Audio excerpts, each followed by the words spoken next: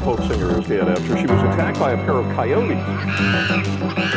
What is the monkey doing? Tell me what the monkey... He hit your face off! We actually have a trainer in the water with one of our whales. If I show weakness, if I retreat, I may be hurt, I may be killed. Baby Azaria Chamberlain was taken by a dingo back in 1980. Welcome everybody back to a spooky episode of Man-Eaters. I am Vladimir Putin, and I like to annex countries that belong to other people. Welcome back everybody to Man-Eaters, the only true crime podcast on the entire fucking internet, where all the killers are real animals, whether it's bitings, scratchings, maulings, or clawings. We're here to talk about it, and welcome to the first annual Man-Eaters Spooktacular Creepypasta. It's fucking Halloween, so I've got to do some Halloween-themed shit. You all lose your minds. We don't even really do Halloween here in Australia. It's not a very Australian tradition. It's much more of an American thing, I think. There are some people that do it. Like, we've got one house across the road that's got a spooky skeleton on their front door. But I think that they might just be murderers, and that's just them getting away with it. That's just... anything goes on Halloween. It's like Purge Night. I think there's no rules. I really think that there might be no rules.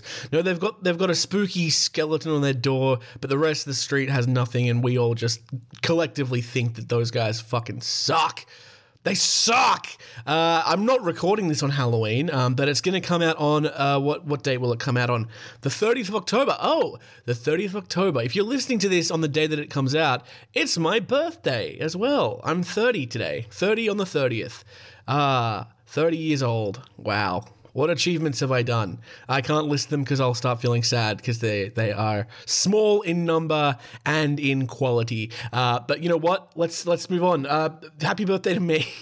And let's get on with our first ever Creepypasta episode of Man-Eaters.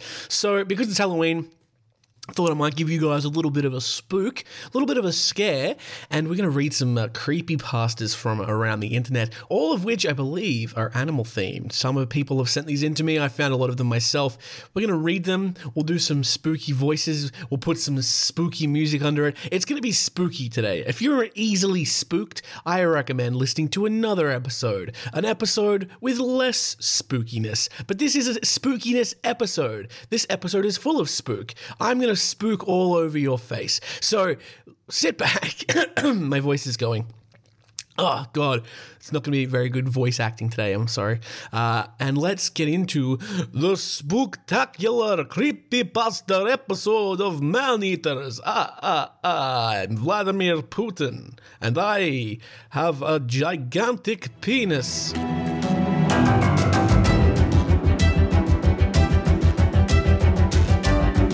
So, this first creepypasta, and all of these creepypastas are coming from the Creepypasta Wikipedia, which is located on the internet. This first one is called The Barn. Neighs, moos, oinks, and clucks filled the air. A festive time of day.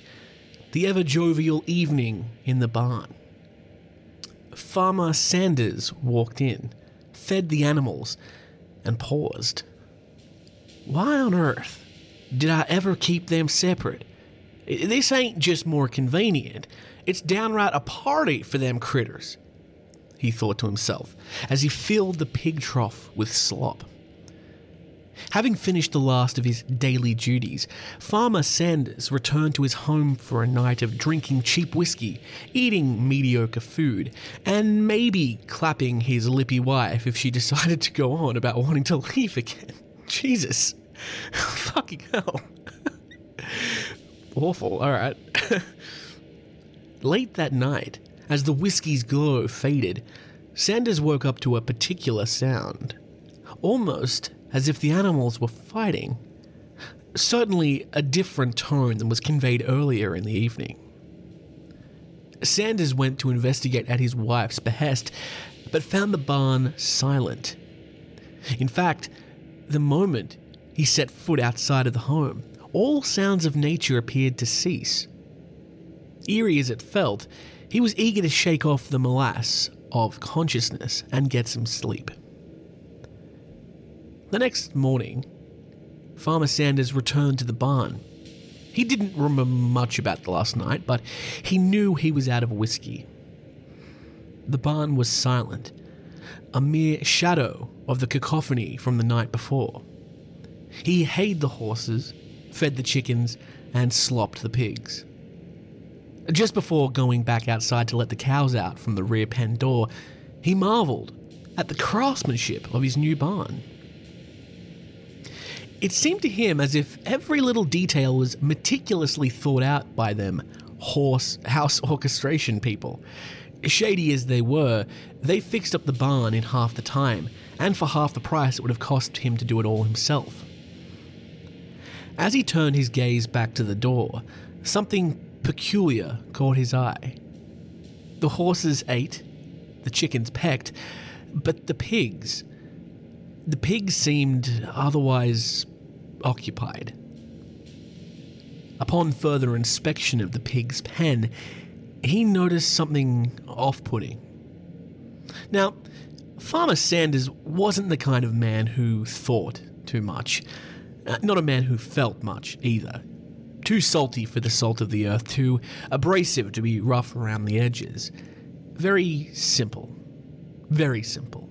But in that moment, when he looked into the pen, Farmer Sanders felt deeply disturbed. All the pigs were gathered around the mutilated body of one of their brood. A piglet lay still, shallow breathing, laboured breaths and silence. Despite having been provided with ample food every day, it appears as though they had rather hastily resorted to cannibalism. I suppose I should have given them more slop, he thought to himself, as he used a large mucking broom to clear the way to the disfigured porcine babe. Further exacerbating the discomfort at the sight, he noticed that the pigs weren't interested in the slop at all. In fact, it was as if they had no choice but to eat the little piglet. Farmer Sanders bent down to hoist the piglet, only to find it felt heavy. Far too heavy for a baby of that size. Upon realizing that what they seemed to perceive as their only food source was being removed, the pigs began to huff and then to squeal. They began to get rowdy. "What in tarnation did you get yourself into, Jim?" Mrs. Sanders hollered, torn between laughing at the sight of her shit-caked husband and exploding in rage over the shit-caked doorway. "God damn it, woman, get some soap and hose me down out back, would you?" As Farmer Sanders turned back outside, he heard his wife lose the battle against her composure and burst into laughter. "I'll give her something to laugh about," he thought, as he trembled so violently with rage the thick coat of pig feces almost shook right off his chin.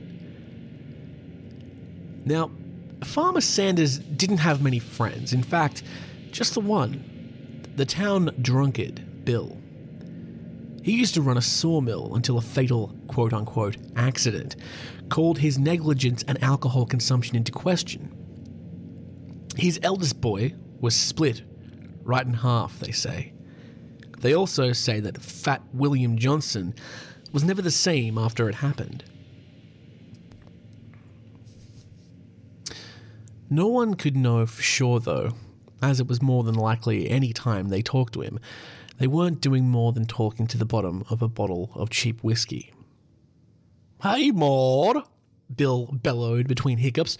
"What happened to your face, woman?" "Oh, hey, Bill. It ain't nothing. I fell," Maud said, turning her bruised face away from the visitor. "Y'all certainly fall a lot, huh? Maybe Jim should get you a walker." "You're an ass, Bill, a real ass." Mrs. Sanders huffed as she stormed off, wiping the budding tears from her black eye. As quickly as Mrs. Sanders stormed off, the door of the quaint little farmhouse burst open to reveal Farmer Sanders, filled with fervour.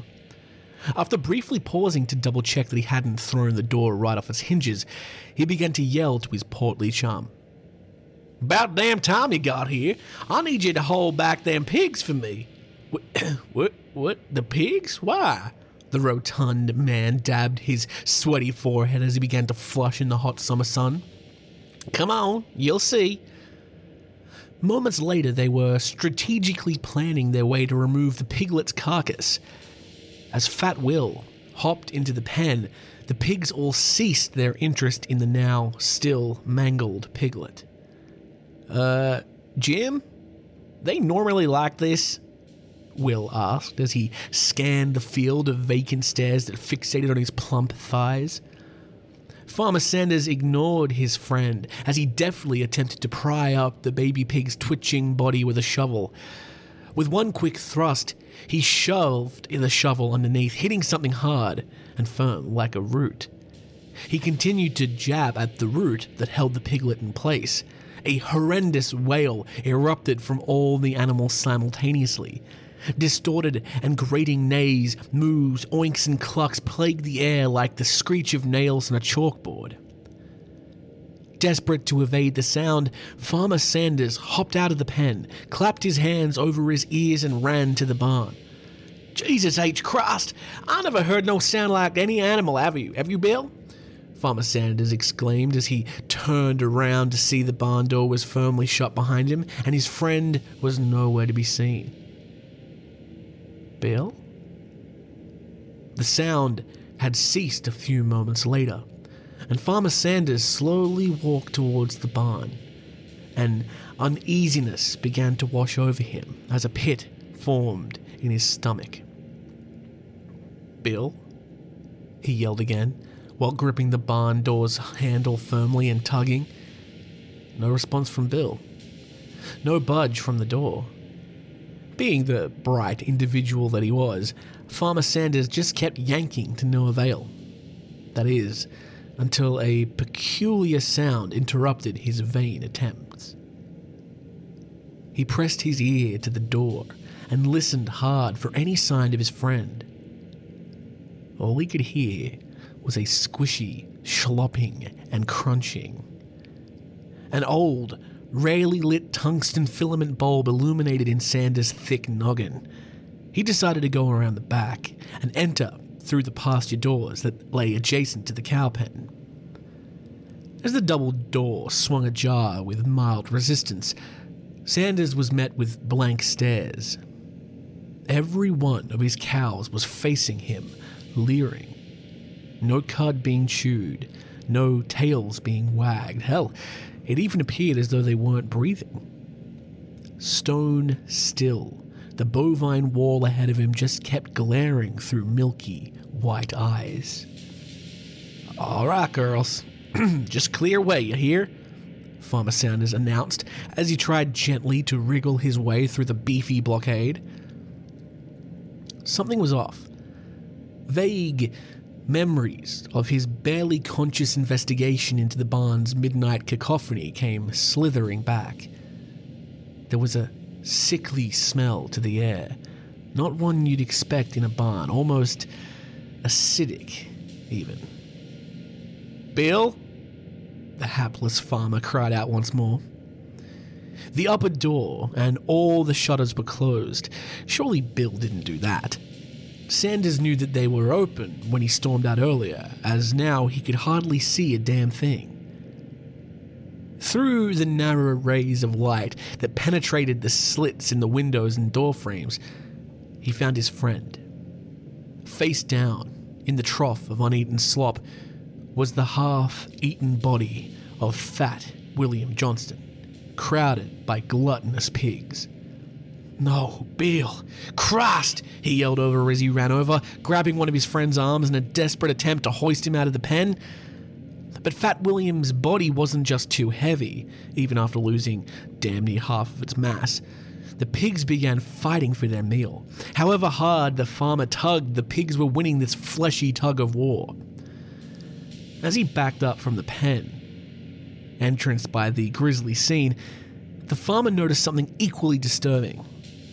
There appeared to be a hole in the mud where the piglet had previously laid, and out from the piglet's backside was a long, pink, hose-like thing. It had been severed when he'd hacked it with a shovel, and a thick, black ooze leaked forth. That must have been the source of the rank smell. As he stumbled back, the shutters began to squeak open. The light of day eagerly filled the room. The sounds of crunching and chewing ceased, and the pigs turned their gaze to Farmer Sanders. But it wasn't just the pigs. The cows, the chickens, the horses too, all had that mindless stare through milky white eyes. As he desperately pushed and kicked at the barn doors, they just wouldn't budge. He desperately ran into the cow's enclosure and pushed past the beasts, terrified. In the chaos, the cows began to stomp and cry out. Finally, he made it through and began to run from the barn, but not before one malicious meaty mammal gave chase. Thundering hooves caused the fearful farmer to haul more ass than he had ever before in his life. Having reached the property line and hopping the fence, he was sorely out of breath. Had the stampeding hooves behind him not abruptly ceased, the beast would surely have caught him. Instead, it just stood still with that blank stare. He couldn't see its eyes, but he knew they had that haunting milkiness. The cow began a blood-curdling call. A call that could be heard in the distance from the barn, wailing back. Suddenly, the cow dropped with a thud. Dead. Are you kidding me? Some kind of man you are. I ain't the farmer here. I do enough taking care of you. I ain't feeding the damn pigs for you too, Mrs. Sanders yelled. No, Maud, you don't get it. You didn't see what we saw.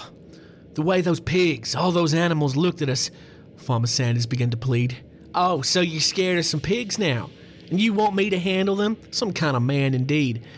Before she finished scolding her husband, his whiskey glass whizzed right past her head, smashing against the wall. Mrs. Sanders froze up as her husband walked over to the liquor cabinet to check for whiskey that he knew wouldn't be there. As he rifled through his shelves, he stuttered one of his self-asked apologies. Listen, Maud, he began as he turned around to find that his wife was gone, the front door ajar. Farmer Sanders hurried through the open door, conflicted on whether to lavish her with kisses or kiss her with his belt. Strangely, she was nowhere to be seen. Now, were Farmer Sanders half as smart as Maud, he'd simply looked behind the door. Thankfully for her, he wasn't. He trampled back into the house, cursing and yelling. His temper tantrum proved an adequate cover for the sound of Maud walking down the front steps, getting into the pickup, and starting the engine. By the time Sanders got wise to the ruse, the truck was merely a dot on the horizon. A strange mixture of feelings washed over the abandoned farmer. First, anger. Damn Maud for leaving, damn Bill for being pig food, damn himself for causing all this to happen. And that's when the loneliness set in. He'd been pretty isolated out on his farm, but he was never really alone. He had Maud, and when she wasn't enough, he'd call Bill. Worst come to worse, he always had his animals. Right, the animals. That's when the fear set in. First things first, he had to figure out what in the hell was going on around here. Things all seemed to have changed once those damn house committee people fixed up the barn. Maud said they gave her the willies, but Sanders paid no mind. What in the hell did they call themselves? He muttered to himself as he collapsed defeatedly into his good chair. The home handling committee, the house orchestra, damn it, it was something stupid. The farmer racked his brain most of the night until it finally dawned on him to hunt down their business card.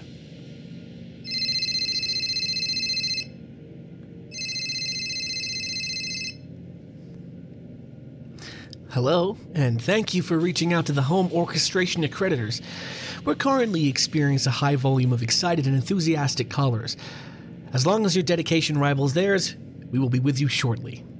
The automated voicemail machine answered, tauntingly. What use was a damn phone when no one would pick up?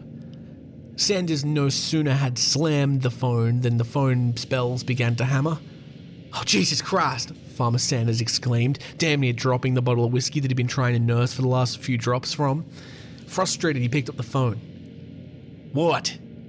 Sanders asked into the receiver. Sanders was met with a static hiss and the mumble of a hoarse voice. He sighed and slammed the phone. Immediately, it rang once more. Was this some kind of prank? He yelled into the receiver, but he didn't hang up. He was too fixated on the tumbler across the room that was slowly filling with whiskey. A single cube of eyes bobbed in the glass. Only one man Jim Sanders knew took his whiskey with a single cube, William Johnson. The raspy voice over the phone continued trying to speak as Sanders doubted his sanity. He thought to himself, causing gears not used since a grade school to turn in his head. Bill? Sanders croaked into the receiver.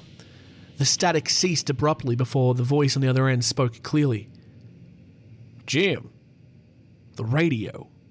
Bill's voice spoke as the static returned so loudly that Sanders dropped the phone. Oh shit, Bill! The farmer exclaimed, picking the phone back up, but there was only the noise of hissing of white noise. Sanders turned his gaze to the radio and walked over to it. He picked up the iced whiskey tumbler beside it and took a sip. Oh, shit, I'm losing my marbles, he said as he turned it on and spun the dial. All stations were static until a crooning voice with haunting percussion began wailing through the speaker. Don't go into the barn, yeah, Tom Waits howled. The horrible, screeching wail began to roar out once more from the barn. Farmer Sanders shut off the radio and dragged a chair in front of his door. The sun had set, and the sky was a pitch-black sheet of cellophane. Farmer Sanders paced in his kitchen before picking up the phone. He had to call someone, maybe the sheriff? Unfortunately, a deafening silence was all he could hear from the receiver. Suddenly, the radio came to life once more. I said don't go into that barn, yeah. From the window, Sanders could barely make out the barn doors gently swinging open. The screeches continued as the beasts began to exit the barn. It was too dark to tell for sure, but they didn't look like any animals he'd raised. A rumbling came from beneath his feet. The foundations of the farmhouse shook. It felt as though there was an earthquake. The work floorboards of the kitchen began to split as tiny, worm-like tendrils of pink forced their way up. Farmer Sanders began to panic. Whatever was in the earth, under the farm, it was awakening. It was growing. He ran to the kitchen window, only to be met with the milky white gaze of a horse. It bared its teeth at him, revealing deep signs of decay as pink worms wriggled from its gums. The shrieking filled the night sky. As he desperately sought a way out, every window held the twisted visage of what was once a simple barnyard beast. A shattering window caused the farmer to yelp as a scaly chicken flew into his living room. In futility, the farmer fled through a back door. He raced for the storm cellar, the concrete foundations of which would surely provide a sanctuary until morning. Or so he thought. The thick walls of cinder blocks only partially deafened the twisted and distorted barnyard cacophony. Then, suddenly, silence. And for the first time since his youth, the farmer fell to his knees and prayed. The silence lured him into a false sense of security. As the farmer pleaded to any god that would listen, an old, forgotten one answered. The concrete beneath his knees split as the tip of a tendril reached into his pant leg. Sun crested on the surrounding hills as a familiar pickup truck appeared on the horizon. Moored along with her father, pulled up out front of the house. "Jesus, Maud, I never knew it got so bad," her father said, peeking through a shattered window. "Yeah, he really went nuts this time," she said sullenly. "Maud!" A voice called from the barn as the door slowly creaked open. "Jim, you got some splaining to do," Maud's father yelled as he entered the barn. Maud slowly crept over to the darkened building. "Jim, you in there?" No answer. "Pa, what's going on?" she called out, stepping up into the threshold. A static hiss from the farmhouse stopped her as she spied a humanoid figure in the darkness. "Don't go into that barn. Yeah."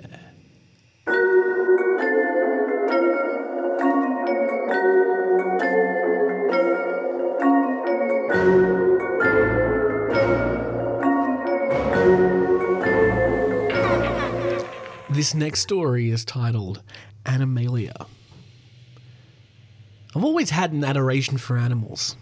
Mammal, insect, reptile, you name it. I probably loved it. My parents knew of this obsession. They gave me a Siberian husky when I was 11. I named her Juno, and she was the best friend I could ever ask for. Sure, I had a stable social life in school. I had a lot of friends, but Juno was different. She meant the world to me. When I felt sad, she'd cuddle up next to me, her silky smooth fur always calming my nerves. When I was feeling happy, she'd enthusiastically wag her tail with a face that could melt even the coldest of hearts. It was as if she had a spiritual connection with me, or something like that. My family lived in a small town in northern Colorado. You can probably imagine that the population wasn't that large, only about 500 people or so. My family consisted of me, my mother, my father, and 2 younger sisters. We, overall, lived a very stable and normal life. Dad would occasionally get a little drunk, but it never escalated to overly incoherent ramblings or poor balance. No beatings, no abusive language, nothing like that. I was honestly really happy with my life, and I knew I was luckier than a lot of other kids. I was 15, a freshman, and walking home from school for the first time. My mum was paranoid. She rarely let me walk 2 blocks by myself, but after a little bit of friendly consultation, she gave in and let me walk home alone. I honestly don't blame her. If I was a parent, I'd probably be as concerned with my child's well-being. The walk took a little shorter than expected, probably because of the fact that it was raining relatively hard and I didn't have an umbrella. Also, I wanted to see Juno after a long day of school. As usual, when I merely took my keys out to unlock the front door, I could hear Juno barking excitedly at my return. I opened the door with a huge smile on my face, scratching behind Juno's ear as she jumped on my leg. "I miss you too, girl," I said, struggling to pick up her 45-pound body and letting her lick my cheek. I sat down at the dinner table, talking with my mom about the walk home while sliding Juno some pulled pork.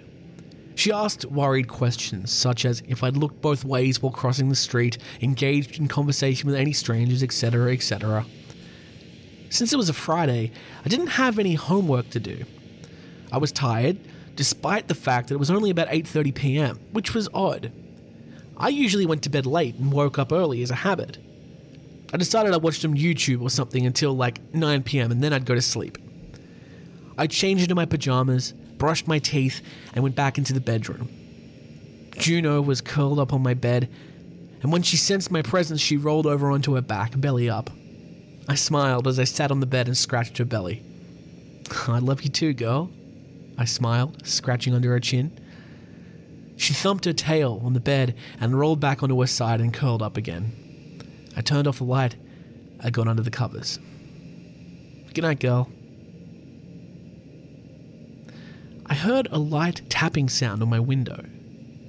I got up, my eyes straining to open, rubbing them as I looked at the time. 2:17 a.m. I looked at my window.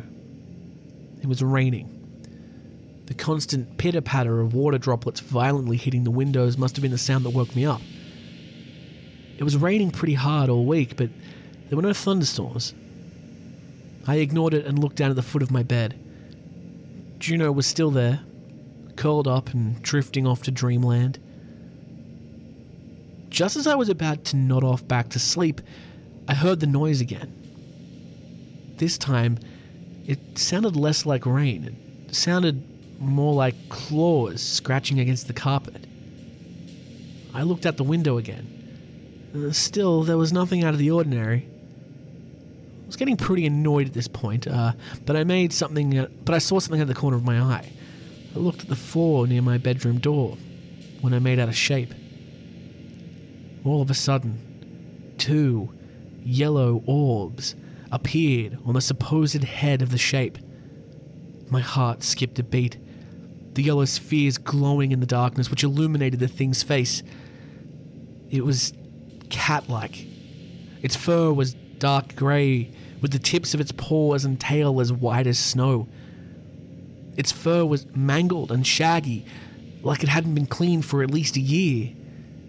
Its mouth was the least cat-like feature about the thing, and it was twisted at the corners into a grotesque grin, showing off its rows of at least 50 razor-sharp teeth. Its dinner-plate eyes were studying my every move, and the rise and fall of its chest was almost completely in sync with mine. I was too paralyzed to fear. The thing, for lack of a better term, cocked its head in curiosity. Almost, it took one step forward, in its extraordinary long claws scraping against the fabric of the carpet. As quick as a flash, it almost gracefully jumped onto my bed. I wanted to run, scream, call the police, do anything, but I couldn't. All my muscles seemingly lost connection to my brain. One of the strangest things was that Juno had not even noticed the thing enter the room, let alone jump on the bed. The thing was standing right next to her. It eyes me again, its eyes piercing through my very being. I was almost certain my life was over. I began thinking about all the happy moments I'd had with my family, at school, with Juno. What it did instead was probably worse than death. It put its paw on Juno's neck, waking her up instantly in a fearful panic. Its hind and front legs seemed to get shorter and shorter. The tip of its paws transformed into points, its joints more visible, growing an extra pair of legs in the process. Its eyes, its tail, grew like a large hook-like appendage on the end. Its head grew smaller, and it lost its ears. Its yellow eyes and smile were the only thing that remained. The thing no longer looked like a cat, it looked like a scorpion straight from hell. It stabbed its tail into Juno's stomach, making her yelp out in pain. The creature spat some sort of liquid out of its mouth into Juno's now open wound. Her flesh and bone started to instantly dissolve from the corrosive liquid. It only took a matter of seconds before her body went limp. The creature's now blood-stained maw was still grinning as it looked back at me. The only thing I could do was cry. The thing started chuckling at the carnage before hopping off the bed again, looking back at me one last time before slinking out the door. I don't know how many of these things exist, but please, if you have a pet, you're probably in danger.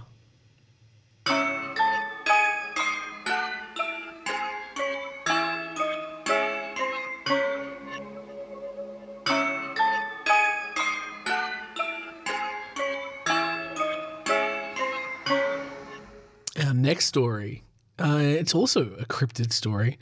This one's called The Beginner's Guide to Contacting a Cryptid. Since it's the Halloween season, I thought I'd share a small legend that occasionally makes its way around the town where I live. There's a lot of dense forest here in the Seattle area, and people like to tell stories about a hairy, tall creature that walks between the trees at night. There's a lot of Bigfoot rumors around here, but they say it's definitely something else, more like the Michigan Dogman or some kind of werewolf. The big difference is that it is an animal skull for a face, and sharp rows of teeth and a large, empty eye sockets. Or at least it's what people say. See, the thing is, the legend says it doesn't like to be watched, and it recognizes and avoids all kinds of cameras. Convenient, I know. This, combined with other details that I'll mention later, leads me to believe that this cryptid could have been a regular person at some point. Anyway, the story goes that it lives deep in the forests near Seattle and Bellevue, watching hikers from a distance and feeding off deer and wild berries. These food sources can be inconsistent though, which leads to the main risk that I'll go into after the instructions. Most reported sightings are around Coal Creek, so that's probably where you'd want to go if you were looking for it. That's also where it gets its most common name, the Coal Creek Demon. Some people say that it's a vengeful spirit from a long-lost mining settlement that used to be here, but that sounds a bit too melodramatic for me. I'd say it's probably the result of some freak accident, but I'm not a scientist or anything, so who knows. There's no real reward for encountering this so-called demon that I've heard of, but if you want to seek it out anyway, here's what you need to do. Results are far from guaranteed. It can only be in one place at a time, and it doesn't live to serve your interests. If nothing else, it's a fun excuse to go camping with some friends. To conduct this ritual, you're going to need a few things. A gift, camping equipment, flashlights, blindfolds, a remote-activated light source. Some of these items are only necessary for certain approaches, so you can read ahead and decide exactly what you need to bring. Here's the instructions. Step 1. Prepare a gift. This could be a metal token of some kind or some kind of trinket, but it's usually recommended to bring a nice meal consisting of red meat and berries. This is a very important step because without a gift, it most likely won't show up, and if it does show up, you will need to leave immediately. Step 2. Set up camp deep in the woods. If you can still see lights from other structures, you're not far enough. You'll want to go late in the evening so that you can set everything up just before sunset. Step 3. Put away all recording devices and limit your light sources to flashlights. You could also start a fire as long as it doesn't burn too bright. The idea is to create a welcoming environment while also maintaining a protected area.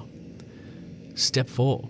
Set up your remote-activated light source a few feet away from the edge of your camp and place your gift next to it.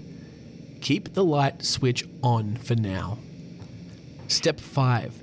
Sit back and relax. Once the sky is pitch black, you'll just need to wait for a sign. Feel free to chat and play games with anyone you brought along with you, just as long as you have a clear view of the tree line. Step 6. Eventually, you might realize that something is observing you from a distance. It could be a tall shadow in the distance, the snapping of foliage, a sudden unnatural silence, or just the feeling of being watched if you believe in that sort of thing. If you notice any of these signs, it could very well mean that you've made contact. You're now ready to move on to the next step. Step 7. Stop all conversation and reduce your noise as much as possible. Switch off the light next to your gift and make sure your flashlights are pointed away from it. This is also where you need to pay close attention to these instructions, as any mistake past this point will cause the demon to panic, which could have very dangerous consequences. Step 8. The demon should now approach your gift slowly. Stay calm and avoid any noises or sudden movements. Do not shine a light on it or take out any recording devices. If everything is done correctly, it will take the gift and briefly gaze at the people in your camp. However, if it ignores your gift and instead starts moving towards your camp, you need to get up and run to the nearest shelter you can find. Your lights will no longer matter, so just focus on moving as fast as possible. If you can't find anything nearby, try to hide in the surrounding foliage. According to all known recollections, it can run much faster than any human, so whatever you do, do it fast. This is the point at which most would be content to stop, so if you've had enough, just stay in place until it makes a small bowing motion with its head and walks back into the forest. But if you're an idiot like my friends, You can continue through these next steps and potentially get a much closer encounter. I don't recommend it. In my opinion, you're just asking for trouble by now. Step 9. While this creature is near your camp, quickly eliminate all sources of light and put on your blindfolds. This is where it comes in handy to be using flashlights, since turning them off is much easier than dousing a fire. Step 10. The demon will now feel free to explore your camp and inspect you up close. You'll hear it rummaging through your supplies and pacing around you. You might even feel its breath on your face, but you need to remain calm and stay still, and whatever you do, do not remove your blindfold. The creature is known to be relatively passive towards humans if unprovoked, but if you happen to hear any sudden sounds of distress from your friends, immediately evacuate the area as described earlier. Step 11. Wait until it loses interest and walks away. Once you can no longer hear its footprints, you're free to take off your blindfolds and turn your lights back on. You've now stood face to face with a cryptid and lived to tell the tale, so you've got some bragging rights with anyone else who's willing to believe you. Like I said, there's no big reward, so it's mostly just about having the experience. Now there's some important notes. Let's talk about the risks here.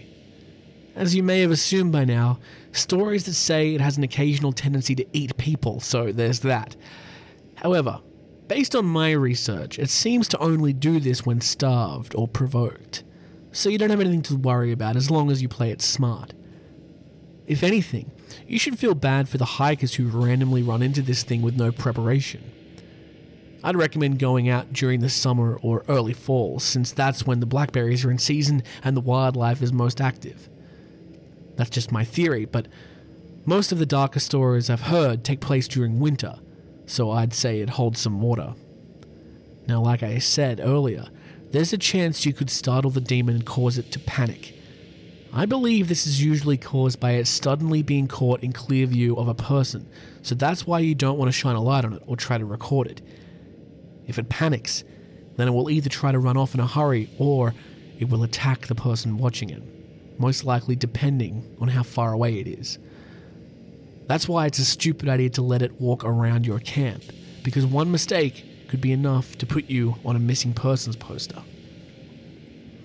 There are some past encounters of this creature. Because of the positive reception to this post, I'm going to do some more research into the thing. I found a lot of neat stuff, but there's too many stories to go over them, so here's the big ones. The case of Brian Matthews. In 2004, this kid found himself in a bad situation, and I'm not just talking about him having 2 first names. At the age of 9, he's out on a hike with his parents when suddenly they turn around and he's just gone. I don't know what they were doing having him at the back of the line, but that's not a big deal right now. Obviously, they immediately panic and run around yelling to him, and when that didn't work, they went to the police. Within a few hours, park rangers were sweeping the area, and after 2 days with no results, they brought in the National Guard. While they're out searching on day 3, the kid turns up, but not with the cops. Instead, a group of backpackers find him sitting on a tree stump 20 miles north from where it went missing. When they brought him in, he was met healthy and well-fed. When asked where he'd been, he just said that he'd been playing with a friendly bear he'd met. When shown an artist's sketch of the Coal Creek demon, Brian immediately identified it as the creature he was talking about. Articles quote him saying, "Did you meet him too?" when he first saw the sketch. In my opinion, this is a pretty big boon for the ex-human theory, unless there's some species of wild animal that just so happens to have a habit of caring for human children like a parent would. Let's talk about Stephen's camping trip. Now, as I mentioned briefly, my friend Stephen carried out this whole process and ended up getting in over his head. At the time, we were both graduating high school, and he went on a camping trip with some other seniors to celebrate. I would have joined, but I was down with COVID at the time, so it was a no-go. Besides, I wanted to give him some space since I knew he had feelings for one of the people he was going with. I should have seen it coming that he would do something stupid to try and impress her and screw up massively. The group was telling scary stories around the campfire one night, so we brought up this ritual, and of course some of the people wanted to try it. He didn't want to look like a wuss, so he just goes along with it. Once they started to get the things rolling, most of the group checked out and walked down to the beach instead, including his crush. But it was too late for him to turn out by then, so he just won the award for the biggest backfire. At this point, it's almost pitch black outside. The 4 remaining people are putting beef jerky on a paper plate, and Steven's just trying to keep his pants dry. They sit out with the plate for a while, and just as they're about to call it quits, the thing actually shows up. Everyone there is totally paralyzed, but they still move on to dousing the fire and wrapping bandanas over their eyes. I can only assume their brains were just running on autopilot by this point. Now it's pacing around the camp, slowly rustling through their bags and expecting them one at a time. When it gets to Jack, this really wiry kid with red hair, apparently its breath hits his face and makes him jump in his seat, shaking off the blindfold in the process. The whole group hears a dry shriek and takes off their blindfolds just in time to see him get thrown into the tree line, and they all bolt out of there. Stephen went and ducked behind a big log, spending about 20 minutes huddled in a ball and freaking out. When he heard footsteps approaching, he thought he was done for, only to see that it was the rest of the group coming back from the beach. He ran up to them and started incoherently rambling about what was going on, but he realized the demon was completely gone. Imagine walking back from that beach only to find the people you left were cowering in shrubbery and rambling about a giant monster that isn't there. I wouldn't know what to think. And of course they didn't believe him, even though Jack was covered in bruises and scratches. I guess they thought it was some kind of elaborate prank and they just ended up being pissed off. I wouldn't believe it either, if it weren't for the fact that I know he could never orchestrate something like that if he tried. Overall, it was a very bad night for Stephen.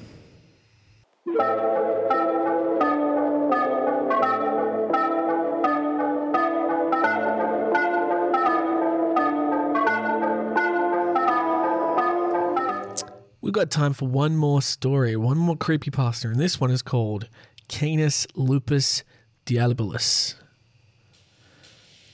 I was about 17 at the time of this, so my memory is a bit hazy, but I will try to remember as much as I can. I used to want children more than anything. It was my dream since I was a child myself, but for some reason I always knew my purpose would be for something else. I remember the morning very clearly. My mum tried to wake me up at least 5 times, but I was too tired and I hated going to school. She eventually gave up as always. I wish I would have just gone to school that day. Instead, I got up at around 1 p.m. and went to go hang out in the woods with my friend Lexi, who dropped out of school.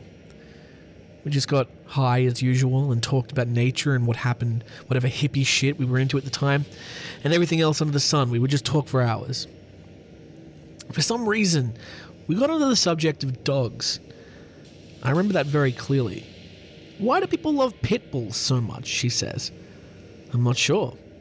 They attack people way more than any other breed, yet people defend them like they're angels, I replied. We didn't think it could ever be a supernatural occurrence. Neither of us really knew if there were gods or demons or anything like that until that day. We were just on our way back to our house, just walking in the middle of the street. By this time it was nighttime with no one driving. She lived in a really quiet neighborhood. No one let their dogs run around, and if they did, it was a golden retriever or something. But out of nowhere, we saw 2 pure white animals running straight towards us at full speed. As I got closer, I realized it was a pit bull.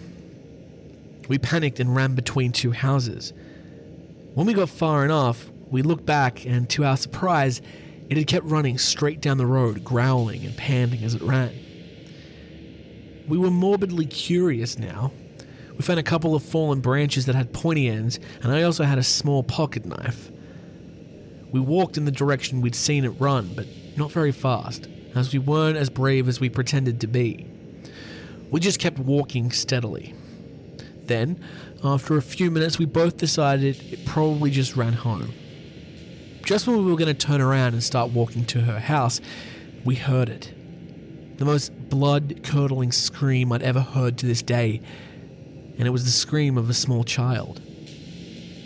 We ran towards the screams as fast as we could with our pointy sticks, almost shitting ourselves.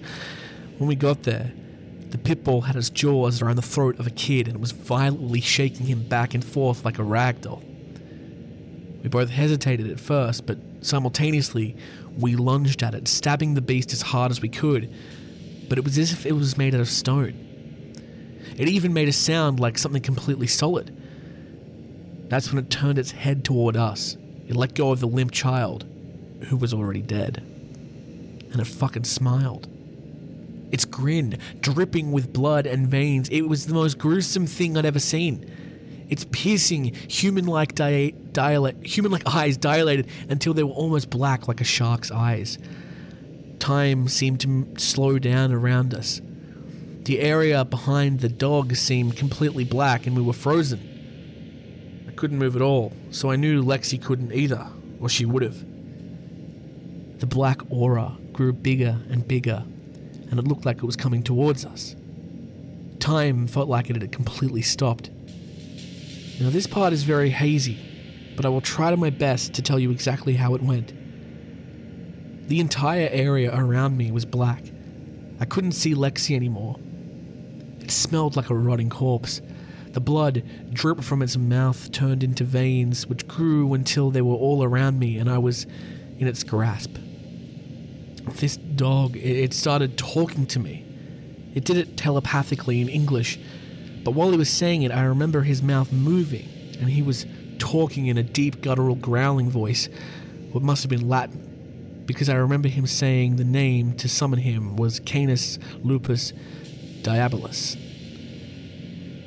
He told me that I would praise his name and his children always, or he could possess any pit bull he wanted and savagely maul my children to death. He showed me a slideshow, like flashing visions of all the people he's spread this virus to. It must have been thousands of people, all vehemently defending pit bulls. Some of them even became breeders. Many of them adopted pit bulls. The more thou praise, the more I reward thee, I remember him saying. But he didn't say what the reward would be. Didn't believe him though. His stench was so putrid, I wanted to gag, but I still couldn't move. He bragged about how even those who have never even spoken to him directly are still defending his children. So that meant to him that he was God, whose religion was growing. He bragged about the rising amount of pit bull maulings he had nothing to do with. When my children choose to sacrifice the human children, they do it in my name every time, because even if they don't know it, they always make the sacrifice to me, and it brings me that much closer to becoming a god. He told me he would visit me occasionally to remind me that he's always watching, and that he sees through the eyes of every living pit bull on Earth. All I could see was smaller spirits and apparitions of pit bulls growing and snarling at me, all staring at me. Canis Lupus Diabolus was still in the center looking at me. Veins were bulging from his neck. When I thought in my mind that I would agree to praise pit bulls, they all stopped snarling and put on that smiling expression. But their eyes still looked like a shark's. It creeped me out, and they went back to snarling. The whole time he was staring, he never blinked. His gaze started to burn. It felt like he was staring into my soul. Suddenly, visions of myself getting eaten alive by a pack of pitch-black, rabid pit bulls with glowing white eyes, it became too real. In that realm, he had me and I could feel everything happening. But I could still see him staring, so I told myself it wasn't real. But I could still feel them ripping at my flesh, tendons snapping, chunks of skin flying. I eventually conceded. I promised I would get a pit bull. Though I decided I would never have kids, just in case, I could never be responsible for their death. The bright red veins slowly receded back into its mouth, and before he disappeared, he smiled again, giving me a dire warning. If I ever told anyone about this, I would find myself brutally mauled to death. And then everything went black. When I woke up, it was daytime and I was home in bed. I thought it was all just some kind of bad nightmare and it was time to go to school. I was about to tell my mum about my bad dream when I felt my hands were raw. She was on the phone when I walked into the room, talking to her friend about the poor little boy who was killed by a pit bull last night. My stomach dropped. I felt like I was going to pee my pants. I remember his face. It was real. My mum said that I came home in a daze and I looked weird and if I was okay. I said I was fine and I went back to my room and cried. 5 years have gone by since then. I never brought it up again with Lexi. Besides, remember when we tried to save that little boy? I still don't know if she saw the demon. I haven't asked and I don't want her to hurt accidentally. She hasn't had any kids yet and doesn't use any social media, so I can't tell if she praises pit bulls or not. I keep my praise to them to a minimum. I have 2 pit bulls. Occasionally I'll get a telepathic message through one of them that I'm not praising enough. I don't care anymore though. I'm too depressed to keep on living. I can never fulfill my dream of having kids, and instead I'm stuck with these foul-smelling, destructive, aggressive fur babies, I call them. To be honest, they can be cute, but deep down I just resent them. I can never have real children, it would be too dangerous. My true hatred for them is too deep. I'd rather just not have kids than risk one of them being killed by the thing I hate the most. I knew I would come out with a story someday. They've been growling and scratching at the door the entire time I've been writing this. I can even hear other dogs barking out in the woods behind my house. I'm going to post this and then take them for a walk. If it has to happen, I'm hoping a bunch of them will come out at once and get it over with quickly. Or maybe he knows no one will believe the story and nothing will happen. I'll just take them for a walk. Maybe if someone out there has any expertise in demonology, they could try to bind and seal this demon so it can't hurt anyone else, like King Solomon or whatever. I'm just too afraid to face him again. But I believe that it is his real name. Canis Lupus Diabolus.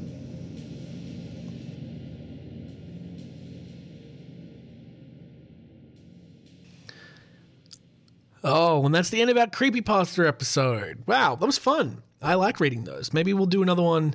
Well, we'll definitely do one next Halloween. I wish there were more than one Halloweens through the year. There's not. Maybe we could do it on another spooky date. Like 9/11. Jesus, sorry. That was very inappropriate. Jesus, what's wrong with me? I want to thank you guys for listening to this episode.